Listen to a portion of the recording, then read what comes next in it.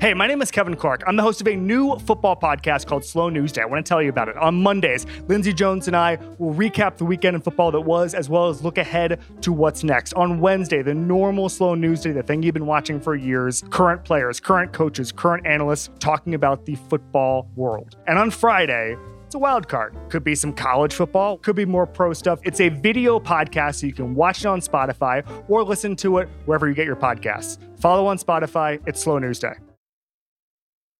It's the Full Go presented by FanDuel. The playoff action is heating up, and with FanDuel, you can bet on everything from the NBA Finals MVP to who's going to lift the Stanley Cup. And right now, you can check out the new and improved Parlay Hub. Filter by odds, sport, and bet type to easily find the most popular parlays and same-game parlays, or SGPs as the kids like to call them, all on one page. Plus, start betting on the pulse and get paid instantly when you win. So download the app today and bet with FanDuel, America's #1 sportsbook. The Ringer is committed to responsible gaming. Please visit rg-help.com to learn more about the resources and helplines available, and listen to the end of the episode for additional details. Must be 21 plus, 18 plus in D.C. and present in select states. Gambling problem? Call 1-800-GAMBLER or visit rg-help.com.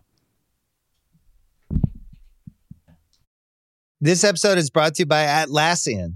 Atlassian software like Jira, Confluence, and Trello help power global collaboration for all teams so they can accomplish everything that's impossible alone.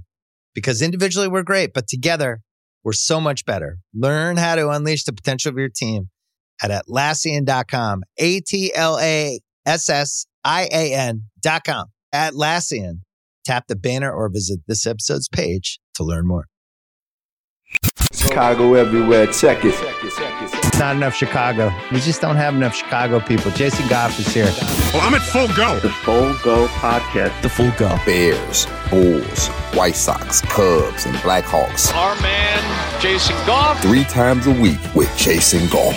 His mood is elevated.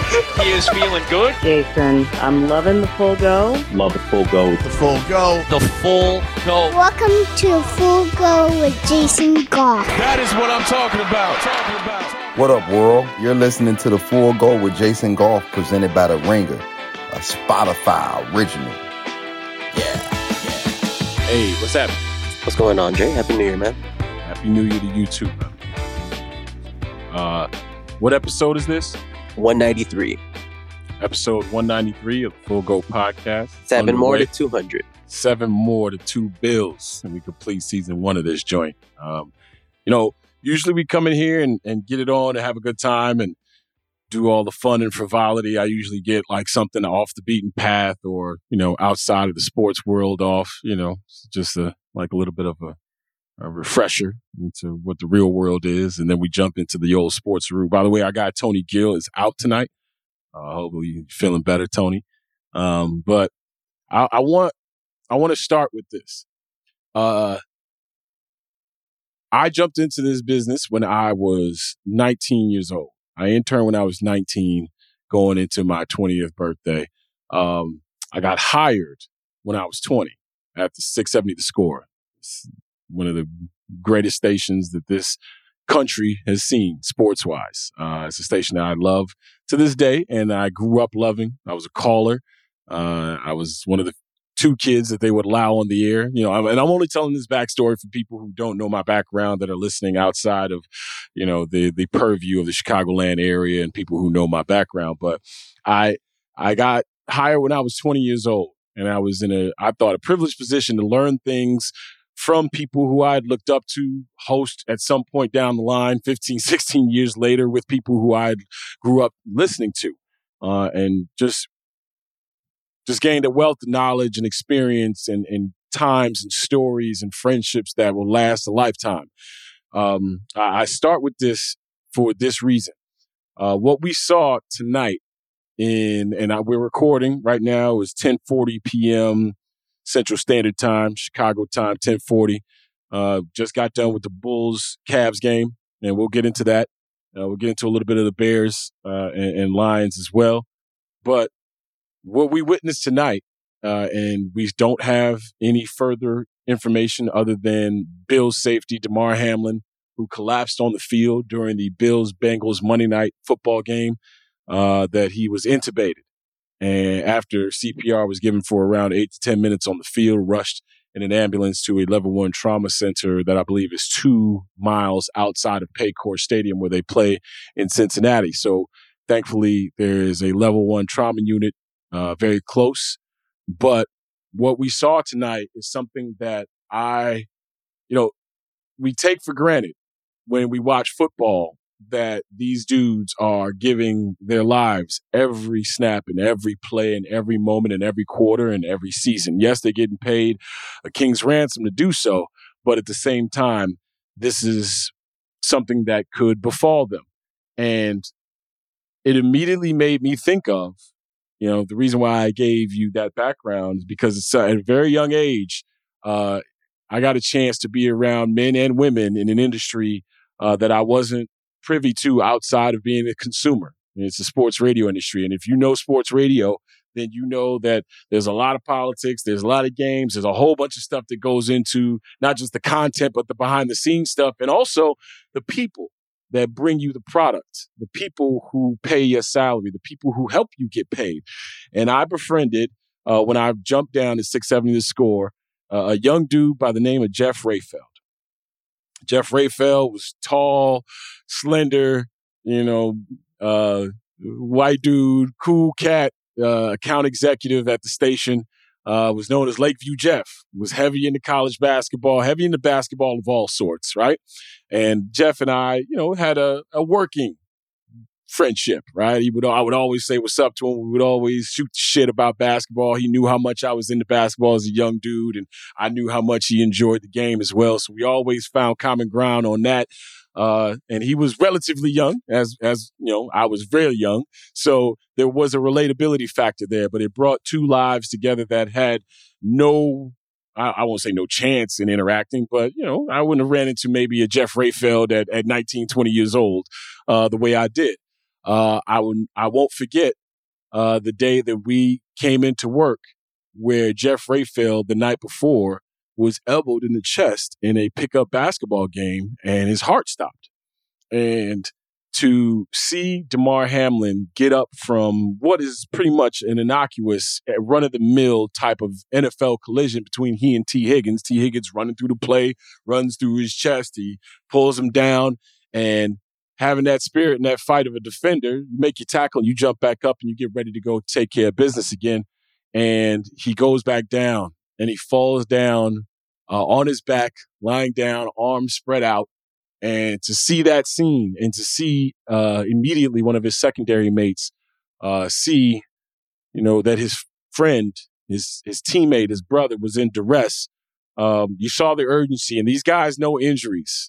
They know what it looks like when a guy has a concussion. They know what it looks like when a guy's got an ACL. They know what it looks like when a guy has an Achilles or a broken this or a broken that. They understand the kind of pain and the noises that should come out of guys when that happens. When you saw not only that player, but other players run, and actually the Bengals looked down and the referees looked down, you knew there was a problem. Now, this was happening while I was doing the pre-post game and halftime show for the Chicago Bulls Cavs game tonight. So I only got a chance to see it by walking out of the studio and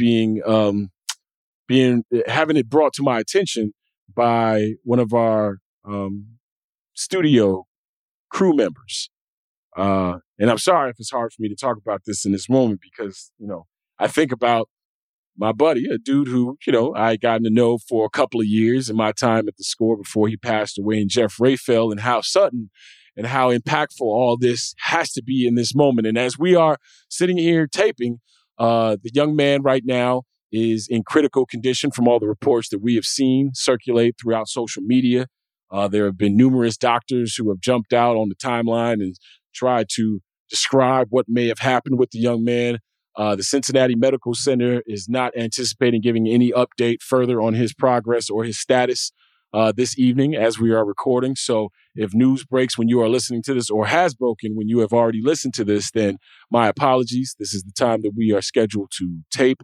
And, next pod, hopefully we'll have better news for you. But, anytime I'm in conversation with my friends and my family or just even passersby, and we talk about NFL football, we talk about college football, there's a certain reverence with which I talk about football players.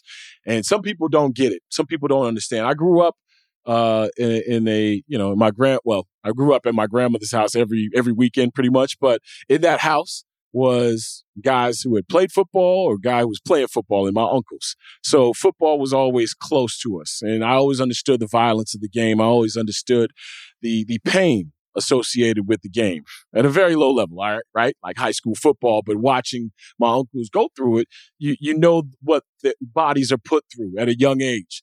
And when guys filter themselves through the high school game and filter themselves through the college game and then become NFL football players, going back to that 19-year-old, 20-year-old me who got a chance to jump in this business very, very early, I also got a chance to be in some NFL locker rooms far earlier than a lot of people in my peer group would have been able to.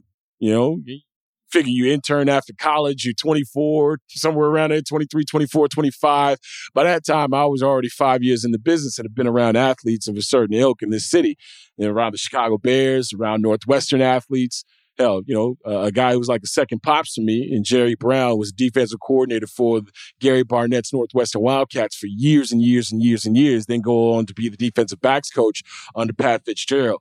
I had a certain amount of football that was always less than 6 degrees of separation away from me. So I was around guys that were affected by the game on a physical level, on a mental level. I was around women who were affected by the game because those were their family members or they were covering the game. So I was around as many people as possible that were privy to what football is and what it can be at times. So whenever I had conversations with people who were of my peer group or people who were outside of the industry, they never really understood the reverence or the discretion I had when talking about football players in certain lights, in a personal light sometimes too, when it came to calling people soft or, you know, getting mad about contract holdouts. I was always, when I worked at 670 The Score, was always the guy who was on the side of the player. And yes, sometimes to the detriment of the team that I was rooting for, but having talked to guys who had to spend time in dark rooms because of concussion after concussion after concussion, or having talked to guys who can't walk correctly at the age of 36, 37 because of double hip replacement surgeries, or guys who you know for a fact because they can't do it while you're breathing and while you're alive, but after, they posthumously, you know for a fact certain guys are going to be diagnosed with a certain level of chronic traumatic encephalopathy, better known as CTE, brain bruises, and things of that nature because of the repeated head trauma. Not to mention all the other things that happen to your extremities, but I think we forget, you know, quite often the way that these guys' hearts are pumping out there and the physical exertion that is being exhibited out there, the violence, the impact, and the speed of the game. You know, I'll never forget my partner in Atlanta, Mac McDonald. One of our first shows, when I first got down there, we got into like this little disagreement about why people are drawn to NFL football in particular, but football in general. And my first response was the violence and speed of the game. And he started talking about the accuracy of the passers and, you know, the one-handed catches and all this other thing. And I'm like, yeah, that's what we dress it up as. But in the long run, it's the violence and speed of the game. It's the reason why NFL games and college football games are the most visceral and carnal and primal environments on a Saturday, Sunday, Monday, or Thursday night of in any town in America, in any big city, in any neighborhood. It doesn't matter. Friday Night Lights all the way to the Super Bowl. The speed and violence of this game is what draws us near.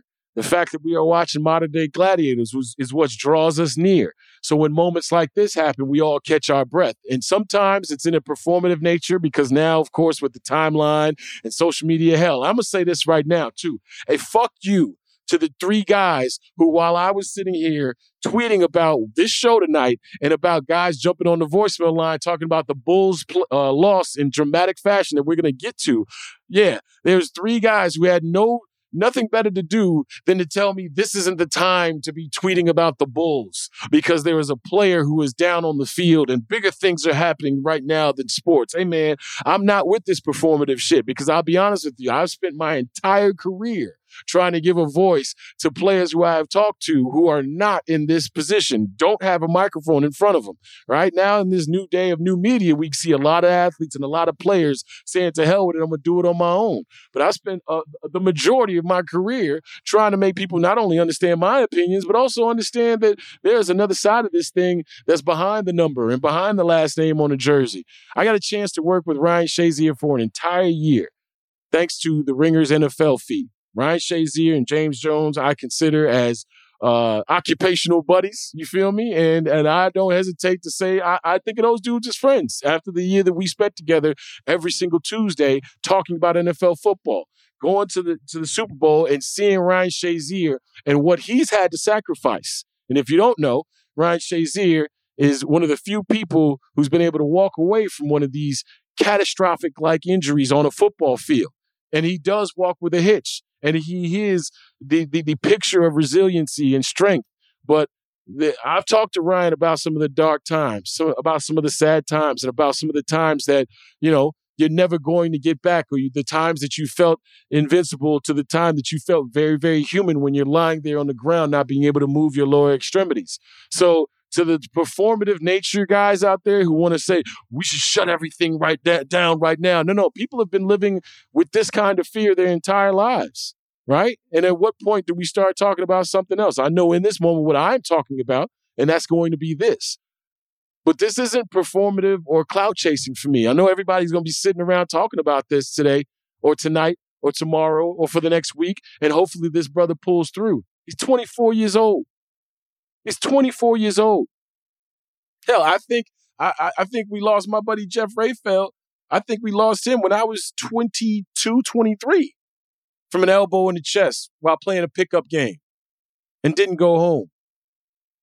So this young man is 24 years old. He's got his family watching this game. He's got the whole world watching. He's out there doing his job, and he goes down in a heap like that. So my prayers and thoughts are with him, and I know that has become a very, very hollow term. It's become a very, very shallow term, but, I went into the green room and said a prayer for the young brother, right? Because right now, the medical staff at the Cincinnati hospital that he is at and his parents and his family hopefully being around him will give him some comfort, even if he can't realize or recognize that they are around him in this moment while being intubated. You go from being on top of the world and getting ready to play a Monday Night Football game on the showcase and on one of the biggest stages on television to this. So, yeah, man, the next time we talk about these players, and I will raise my hand. I will raise my hand because the personal aspect is what I've always tried to engage with and not just treat these dudes like numbers, not just treat these dudes and ladies as well on the women's professional and collegiate side and amateur side of things.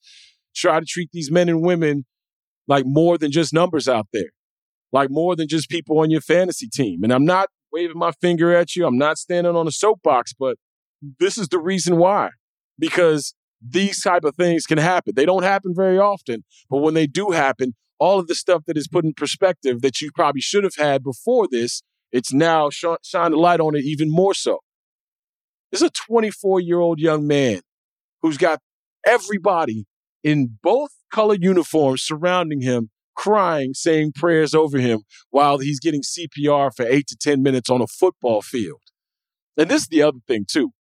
The fact that the players and the captains and the coaches on this team are the ones that had to call this game and say that we're not going out there to play it, now that the reports are coming out tonight. Now, maybe it'll be different tomorrow, but from everything that we have read and heard tonight is that Roger Goodell understood that this is an 11-3 team, if I'm not mistaken. It was a 11-4 team and a 12-3 team, trying to figure out the number one seed in the AFC, trying to figure out the AFC North Division title. And if y'all didn't know by now, money and football are way more important than the lives of these young brothers that are running around out there on that field.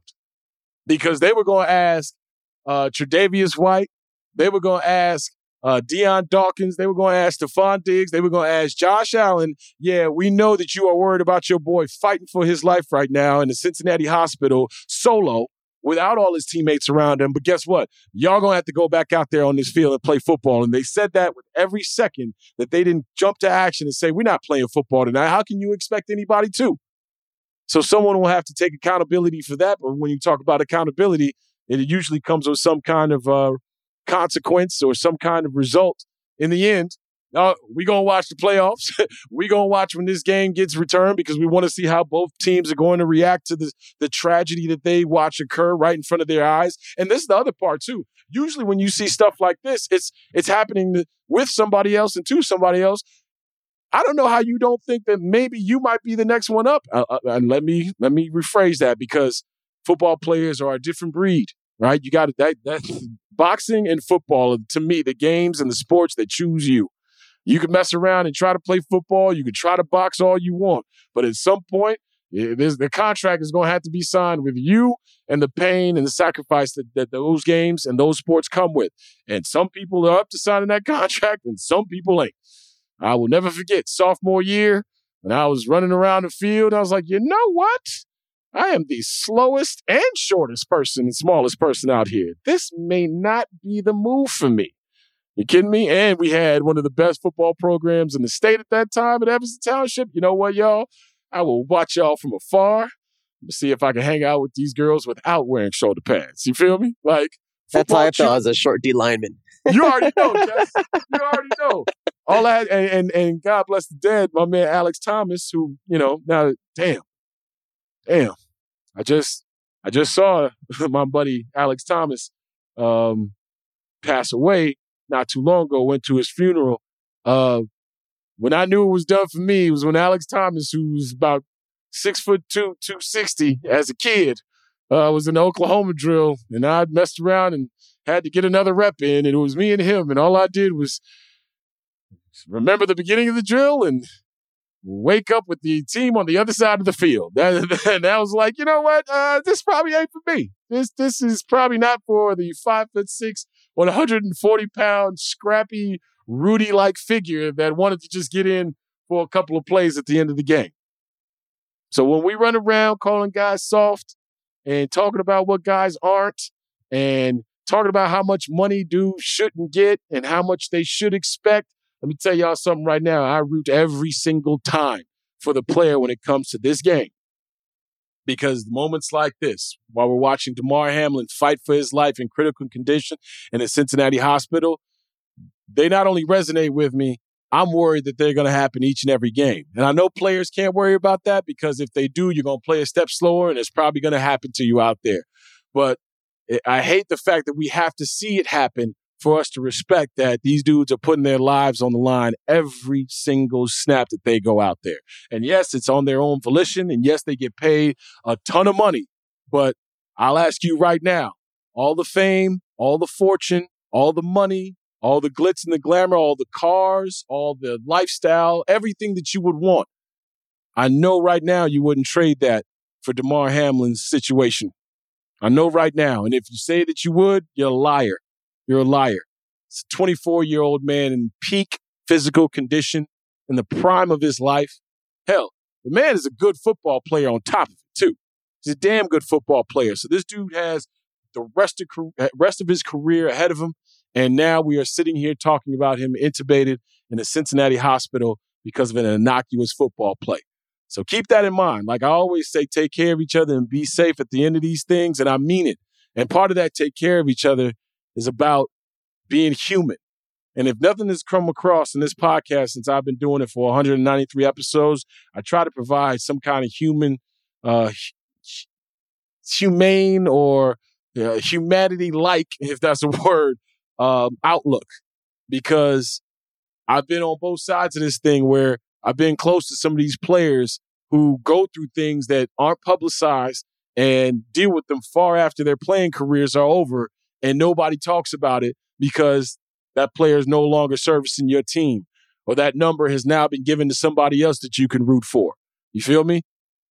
Quan Muhammad wears number 55, but I know what Lance Briggs, the number 55 that I watch in recent vintage and respected, I know what he went through and I know what he goes through on a daily basis and on a weekly basis. So keep that in mind when we're calling people bums when we're throwing terms around like soft, when we're talking about how guys are overpaid, yeah, keep it in mind. A little balancing act that you might have to do as a sports fan, but I know you got it in you. We'll be back with more of the Full Go with Jason Goff after a word from our sponsors. This episode is brought to you by Hotels.com. I was traveling internationally last year. I was in Mallorca. I didn't know the island well. I said, let me head to the north, head towards the water. Let me go on Hotels.com and see what they have available. Something preferably on the beach, maybe even a gym. Not only did I get those things, there was a kids session with exercise, gymnastics in the water, pony rides, a train. It had everything, and I didn't even want any of those things. But at least I knew they were there, just in case I changed my mind. And now finding the perfect hotel has never been easier thanks to the Hotels.com app.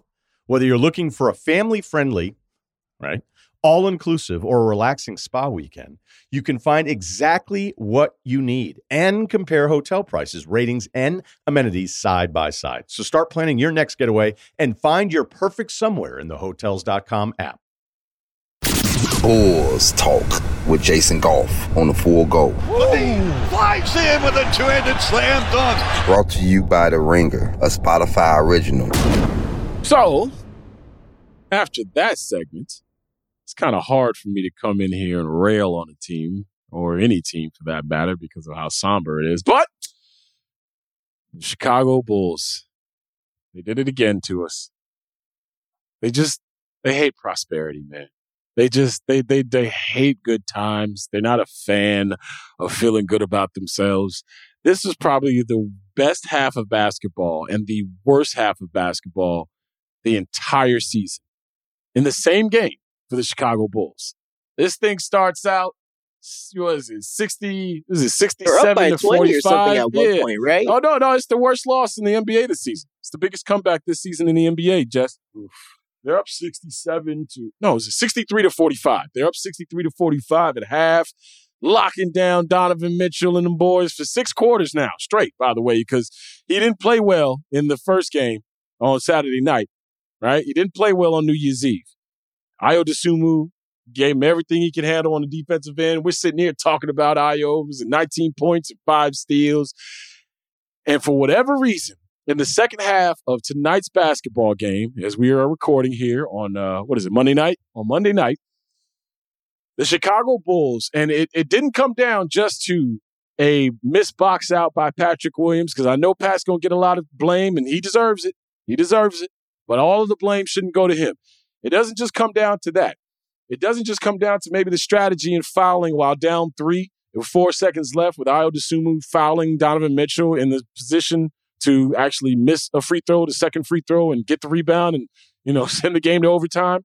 It doesn't come down to their offense in the overtime, because much like the Bartman game, you might think that this game ended with that play. No, there was still time to win the damn basketball game, and the Chicago Bulls opted out of it with their porous, stagnated, one-dimensional isolation offense in the last stanza. In the last overtime frame, the Bulls were the Bulls that we've seen for too many stretches during this season where the offense just didn't look connected. In the first half of this, they had, I believe, 12 assists in 1 quarter in the first half. I believe it was the second quarter where they got busy. They jumped on the Cavs, did what they had to do, and then in the second half, they came out and played isolation ball, uncontrolled closeouts, compromising the defense with no rim protector to speak of.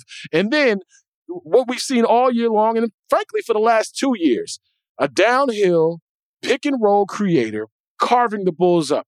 Donovan Mitchell came out in the second half of tonight's basketball game and went bananas. The third quarter, he went to the line, I believe, 16 times.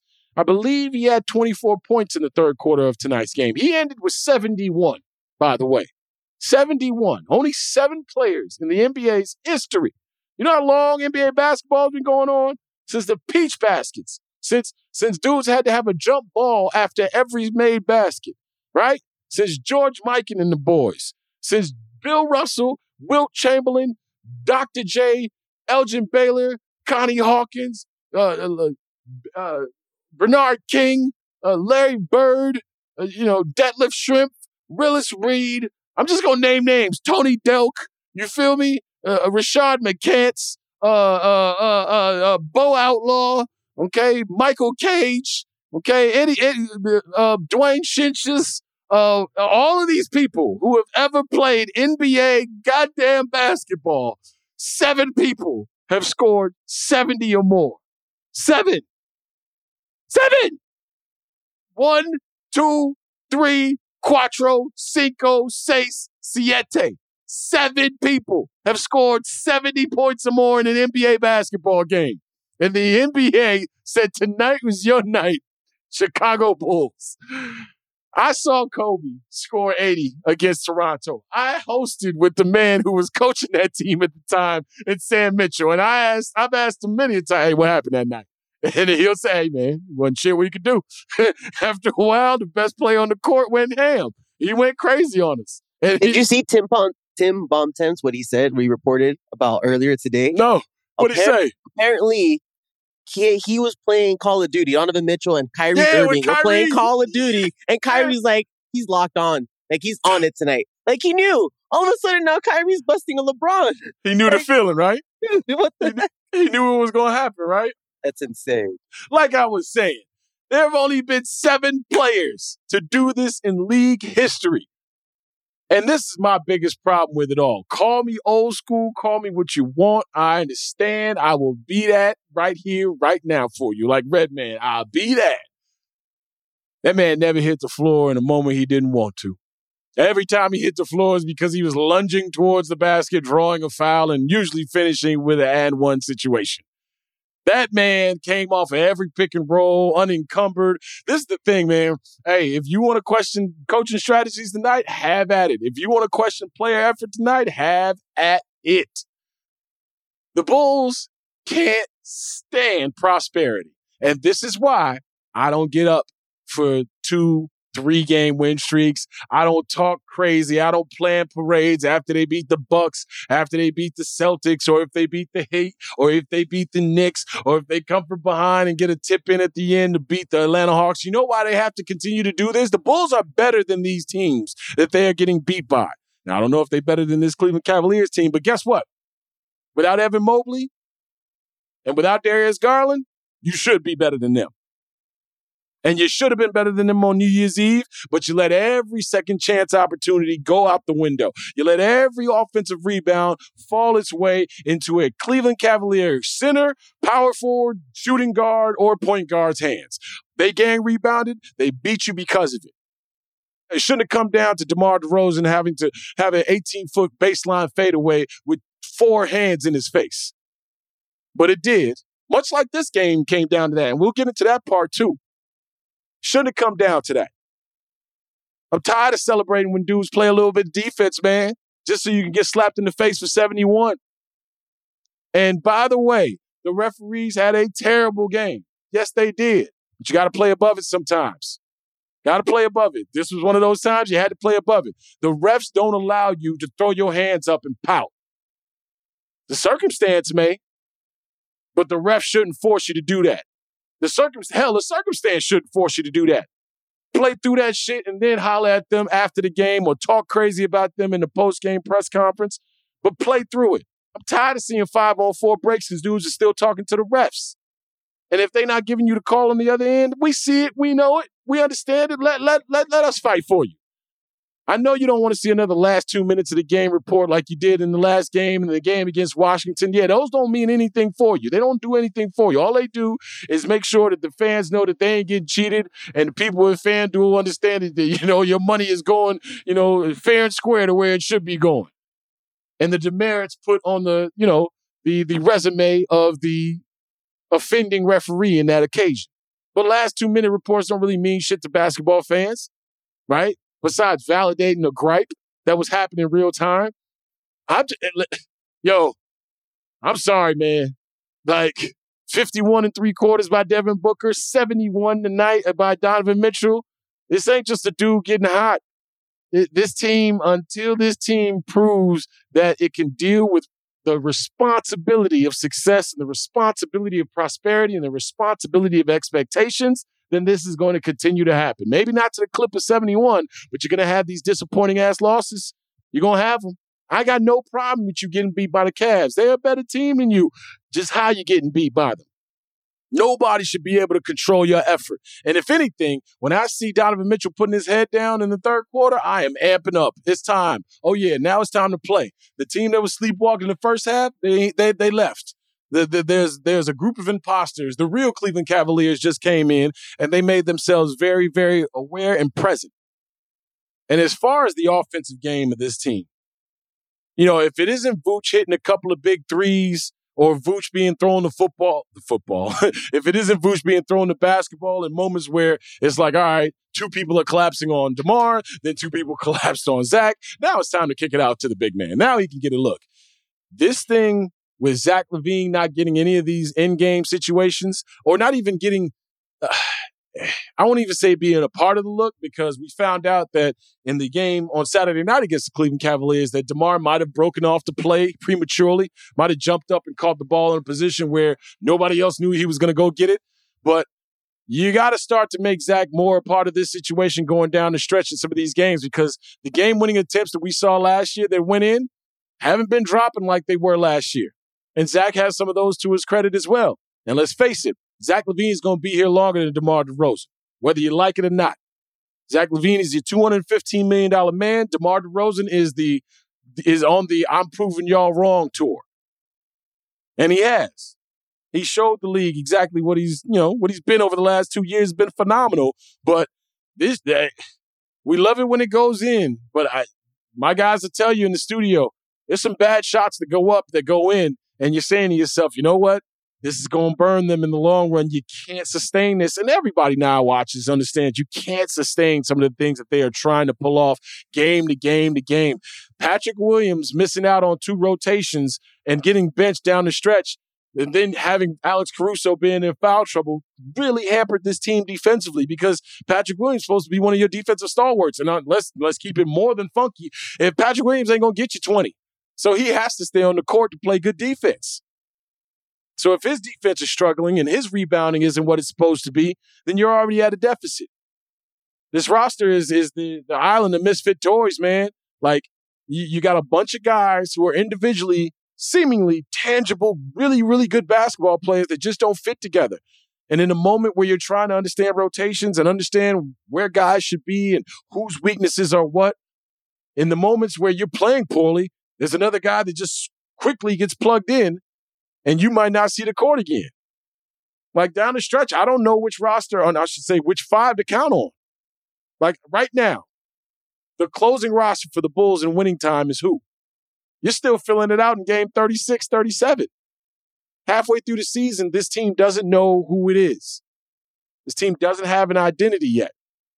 They're prosperous for a few games, and a couple of those are by bounces here, effort plays there, and then they show what the baseline can be. And then in the same game, listen, man, the Chicago Bulls from halftime on tonight gave up 98 points. They gave up 98 points in 2 quarters and an overtime period. We're still talking about 60-point halves. So, yeah, you may not be up in arms about this one, but a historic feat took place tonight, and I got a chance to watch it, unfortunately, against the team that I not only root for, but I cover. And the gloves are coming off because they're professionals. This team should be better than this. And it's not like they haven't said exactly what the problems are. The problems are emphasized not only by the coach, they're emphasized by the players. So if things are unacceptable, stop accepting them. If something is unacceptable, I ask, then what? What you going to do about it? You going to change the way you play? Somebody not going to play as much? Somebody going to be called out more so than just, this guy should have got over there? Like, I want to know what's going to happen. You already pressed the button on one halftime exchange that yielded 73 points after that game, after that halftime exchange in Minnesota.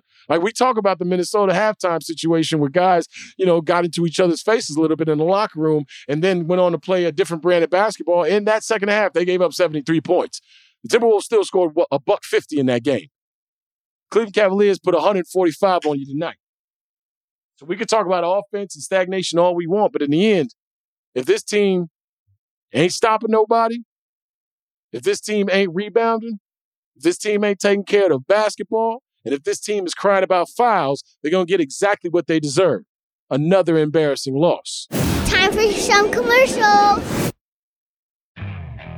Okay, picture this. It's Friday afternoon when a thought hits you. I can spend another weekend doing the same old whatever, or I can hop into my all-new Hyundai Santa Fe and hit the road. With available H-Track all-wheel drive and 3-row seating, my whole family can head deep into the wild. Conquer the weekend in the all-new Hyundai Santa Fe. Visit HyundaiUSA.com or call 562-314-4603 for more details. Hyundai, there's joy in every journey. This episode is brought to you by State Farm. You might say all kinds of stuff when things go wrong, but these are the words you really need to remember. Like a good neighbor, State Farm is there. They've got options to fit your unique insurance needs, meaning you can talk to your agent to choose the coverage you need. Have coverage options to protect the things you value most. File a claim right on the State Farm mobile app and even reach a real person when you need to talk to someone. Like a good neighbor, State Farm is there. Hey, this is Lance Briggs. You're listening to The Full Go with Jason Goff. All right, Jesse, I'm all yelled out. I'm all screamed out. I'm all passioned out. I don't know what you want me to say about this Bears thing. 41-10. Listen, I don't often say it, especially after the first segment that we had about teams not giving effort and teams quitting or calling guys not tough. I'm not going to call the Bears players not tough, but that Lions-Bears game that's what it looks like when a team is ready to go home. And I didn't expect that of this group at any point in time during this season because of, one, the hits principle that Matt Eberflus has come into this situation with hustle, intensity, togetherness, and I don't know, what was the S? I don't know, strength or salve or, Salerno's. I don't know what the S is. Spaghetti, maybe. But that team looked like a squad that was ready to mail it in. Do I think that the Lions are 31 points better than the Bears? No. I think they're the better team, obviously. But rushing for 200-plus yards, the team defensively was on roller skates. I think both sides of the ball, they got out-coached, they got out-hit, they got out-toughed. Justin Fields did not play an inspired brand of football. The details, the finer points, in throwing a football away, he didn't throw it away, and it got intercepted. I think Justin Fields is banged up to the point now where, if you want to talk to me about sitting him down for the final game of the season, fine, whatever. And this is why I needed them to win a football game. And, people may harp on me about the draft position, but in order for certain things to be checked off the list in terms of growth, not only for this team, but him as a quarterback, you wanted to see some of those things going into the offseason so that you wouldn't have those doubts and questions. And more importantly, he wouldn't have some of those doubts and questions. He's an uber confident individual, but I'm sure some of these things are leaving him to question himself and his talents at times because they can't score the football.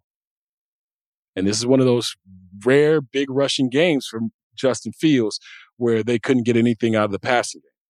Like usually they'll be able to pop a few things. The first drive looked lovely.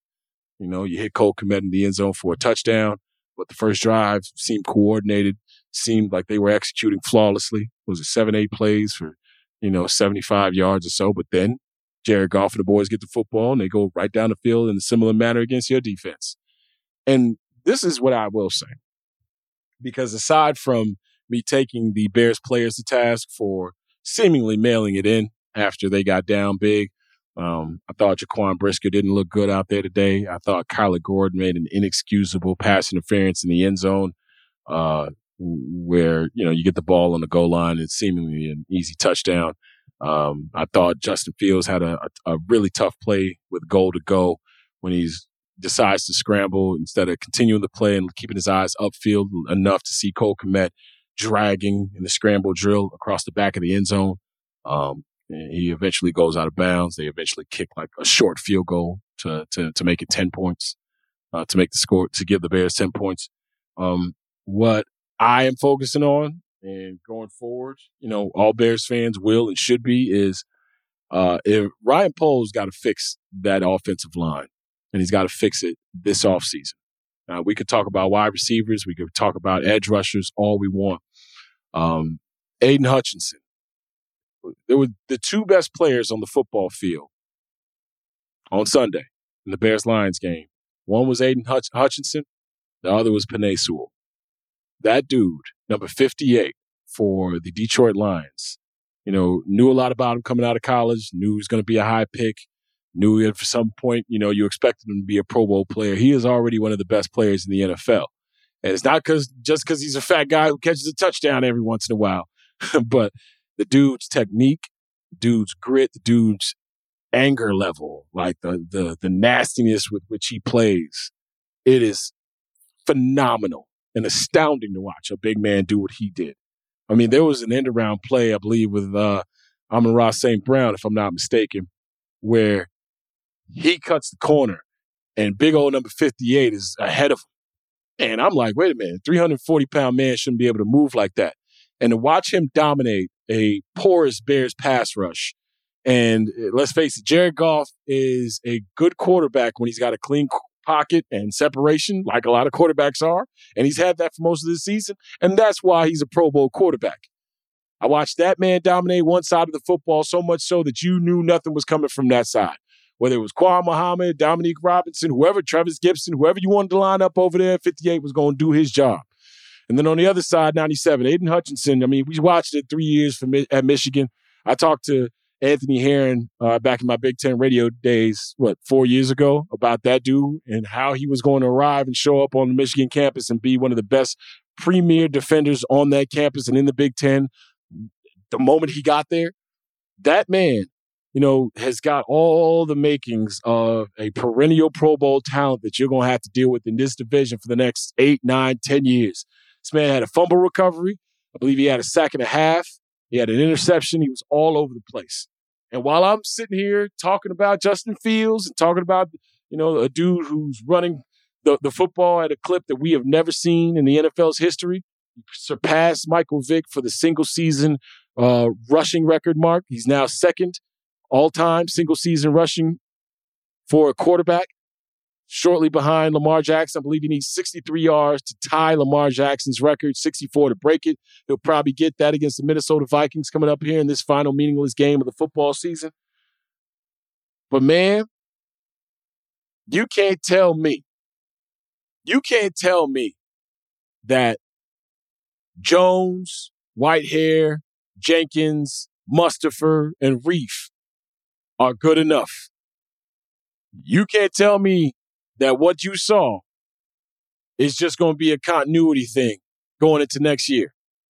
I go get your 3 technique. Go get your right tackle. Go get somebody that you think could play a swing tackle for you. Keep Tevin Jenkins as healthy as possible.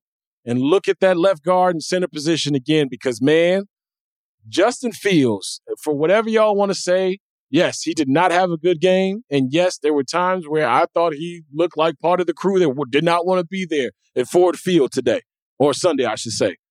But dropping back as few times as he did and getting sacked 6 or 7 times, there's a lot of sacks that you could put on the quarterback. But when guys are getting bull rushed into the quarterback's lap, when the quarterback isn't allowed to hit the back step in that drop and immediately have to start to climb that ladder because of the pressure that is coming, encroaching upon him, you can put the number 1 wide receiver out there all you want.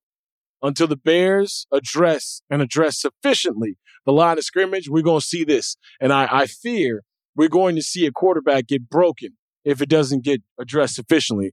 We can look at the deals that Ryan Poles has made in his first real offseason, and you can scratch your head at some of them. You can. The trade deadline, that second-round pick, that high second-round pick that I said was a steep price to pay for Chase Claypool. I don't know if y'all saw it, but Chase Claypool might have well been inactive against the Detroit Lions on Sunday. And I know he's coming back from a knee injury and all that, but I was worried when it happened that you were getting a guy that you were overvaluing because he was a big body. And I mentioned it at the time that Mike Tomlin and the Pittsburgh Steelers just don't give away talent, usually make the right decision, especially at the wide receiver position. And also, they got a quarterback that they just drafted that they were bringing along. Why would they give away a target that was productive for them? Now, you may be of the school that, hey, they're going to need a big body receiver, so one of these guys is not going to be available. But guess what? Drafted somebody in the high 30s. Yeah, you can mess around and get yourself a damn good football player. So Ryan Poles now has to make up for some of the mistakes that have already been made before him, a mistake that is possibly brewing with that acquisition. Let's not forget, I like Al-Quadin Muhammad as much as the next guy because I got a chance to interview him at the Super Bowl.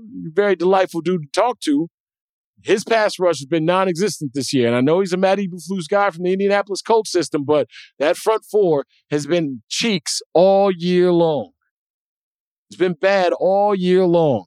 So much so that now you are starting to sacrifice the integrity of your defense these last few games by sending nickel blitzes, by sending safety blitzes. And the problem is Jalen Johnson and Eddie Jackson have been banged up and out for the last few weeks. So you've got a bunch of rookies and second-year players and practice squad dudes running around back there. So, yeah, you're going to get carved to pieces in the defensive secondary. The reason why I wanted the Bears to win one of these last two games, if not both of them, is because I thought that the process would start to pay off in terms of the evaluation process, the coaching that these players were taking. If you started to see them turn the corner and started to maybe get it, or that light comes on. Because we always hear players talk about that game where the light came on and all of a sudden the rest of the season, or hell, the rest of their career changed from that moment. I was waiting for that game to happen at the end of this season, so I have to go into next season still wondering about that game. So while you're cheering for the first or second pick or third pick in the draft, that's cool. Listen, get as many good players on this team as possible. But as we watch this team now lose, 10, 11 games in a row, you're still not seeing some of the things that you wanted to see out of this quarterback and out of this team going into the offseason. So hopefully the one player that you think that you're drafting next year can change it. But in the end, a culture of making mistakes, getting coached on them, adhering to the coaching, and then getting a win out of it, paying it off to make you further incentivize getting better and correcting mistakes, they're not getting that. They're just getting the first 2 or 3 parts of it and then getting a loss on top of it. And bad habits can form.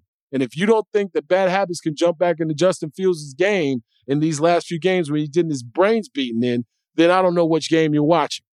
Alex Brown has talked about it. Lance Briggs has talked about it. And guys who have played football before have talked about it. They're in a different atmosphere, in a different environment than us as the observer or the fan. And they know what sticks. And bad habits can stick. They can stick after a while. And you can't tell me that bad habits don't get built up over 10, 11-game losing streaks. And I think this Lions game was a bunch of bad habits being put on display, and also a team not giving the requisite effort for whatever reason. Because I don't understand that. You got 20 dudes who are first or second-year players and guys who are going to be on other teams, hopefully after this offseason of Ryan Poles reinventing and reconstructing this team.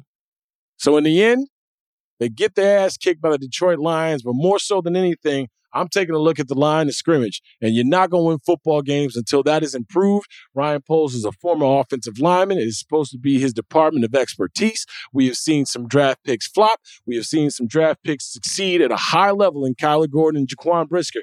I'm looking forward to this Minnesota game being over this week and us jumping into the profile of the architect that is Ryan Poles, because from what I'm seeing, up and down the NFC North now, you've got the Packers putting something together. Who knows what their quarterback will be or the quarterback situation will be going forward.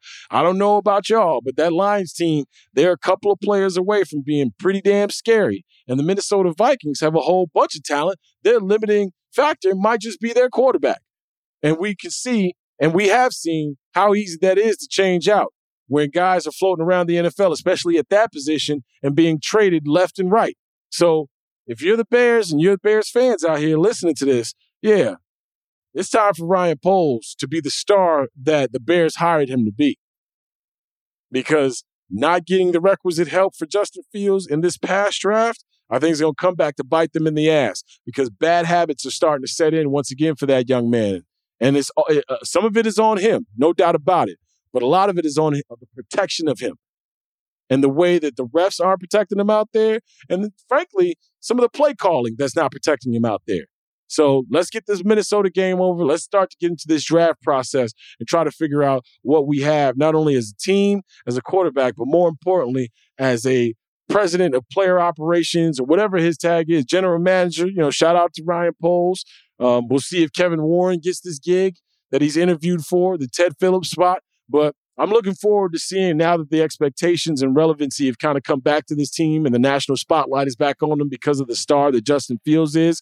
Yeah, there's going to be everybody looking. All eyes will be on the Chicago Bears and what they do this offseason with such a high pick and all that cap money, because what I saw against the Detroit Lions, there's a whole lot of that waiting for you next year if this team doesn't start to feel a little bit better about itself or add to itself this offseason. Connect with the show 24/7 on the Full Go voicemail line. Hit us up at 773-359-3103. That's 773-359-3103. All right, to wrap it up tonight, we got ourselves some voicemails, because it's not often that you see your team get 71 put on its head by an opposing player, but that's exactly what Donovan Mitchell did tonight. And then I threw the voicemails open to you, the Chicago Bulls fan. Jesse, go ahead and roll them. Punkin' heads for everybody. Everybody getting a punkin' head. Everybody getting 2 minutes. Up 20, you lose. Cat hit you for 70. When does that happen? You lose by double figures in overtime. All in one game. Get everybody a punky head.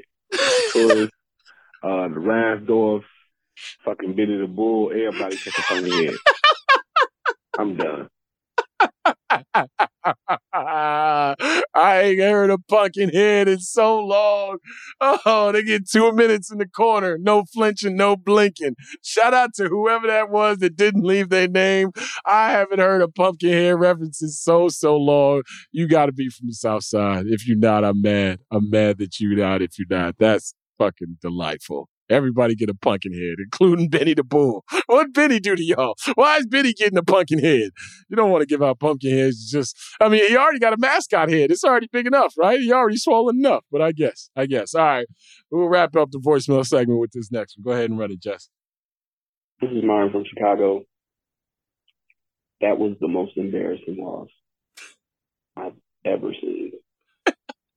With a supposedly good competitive team. That's unbelievable. Yeah, the refs were ticky-tack in the second half, but how do we blow this? It's amazing. The most embarrassing. Good night. Good night to you, Marvin from Chicago. What was his name, right? Was it Marv? I believe it was Marv. Mark. That could be Mark. Marv. It starts with an M. Yeah. Tomato. Yeah.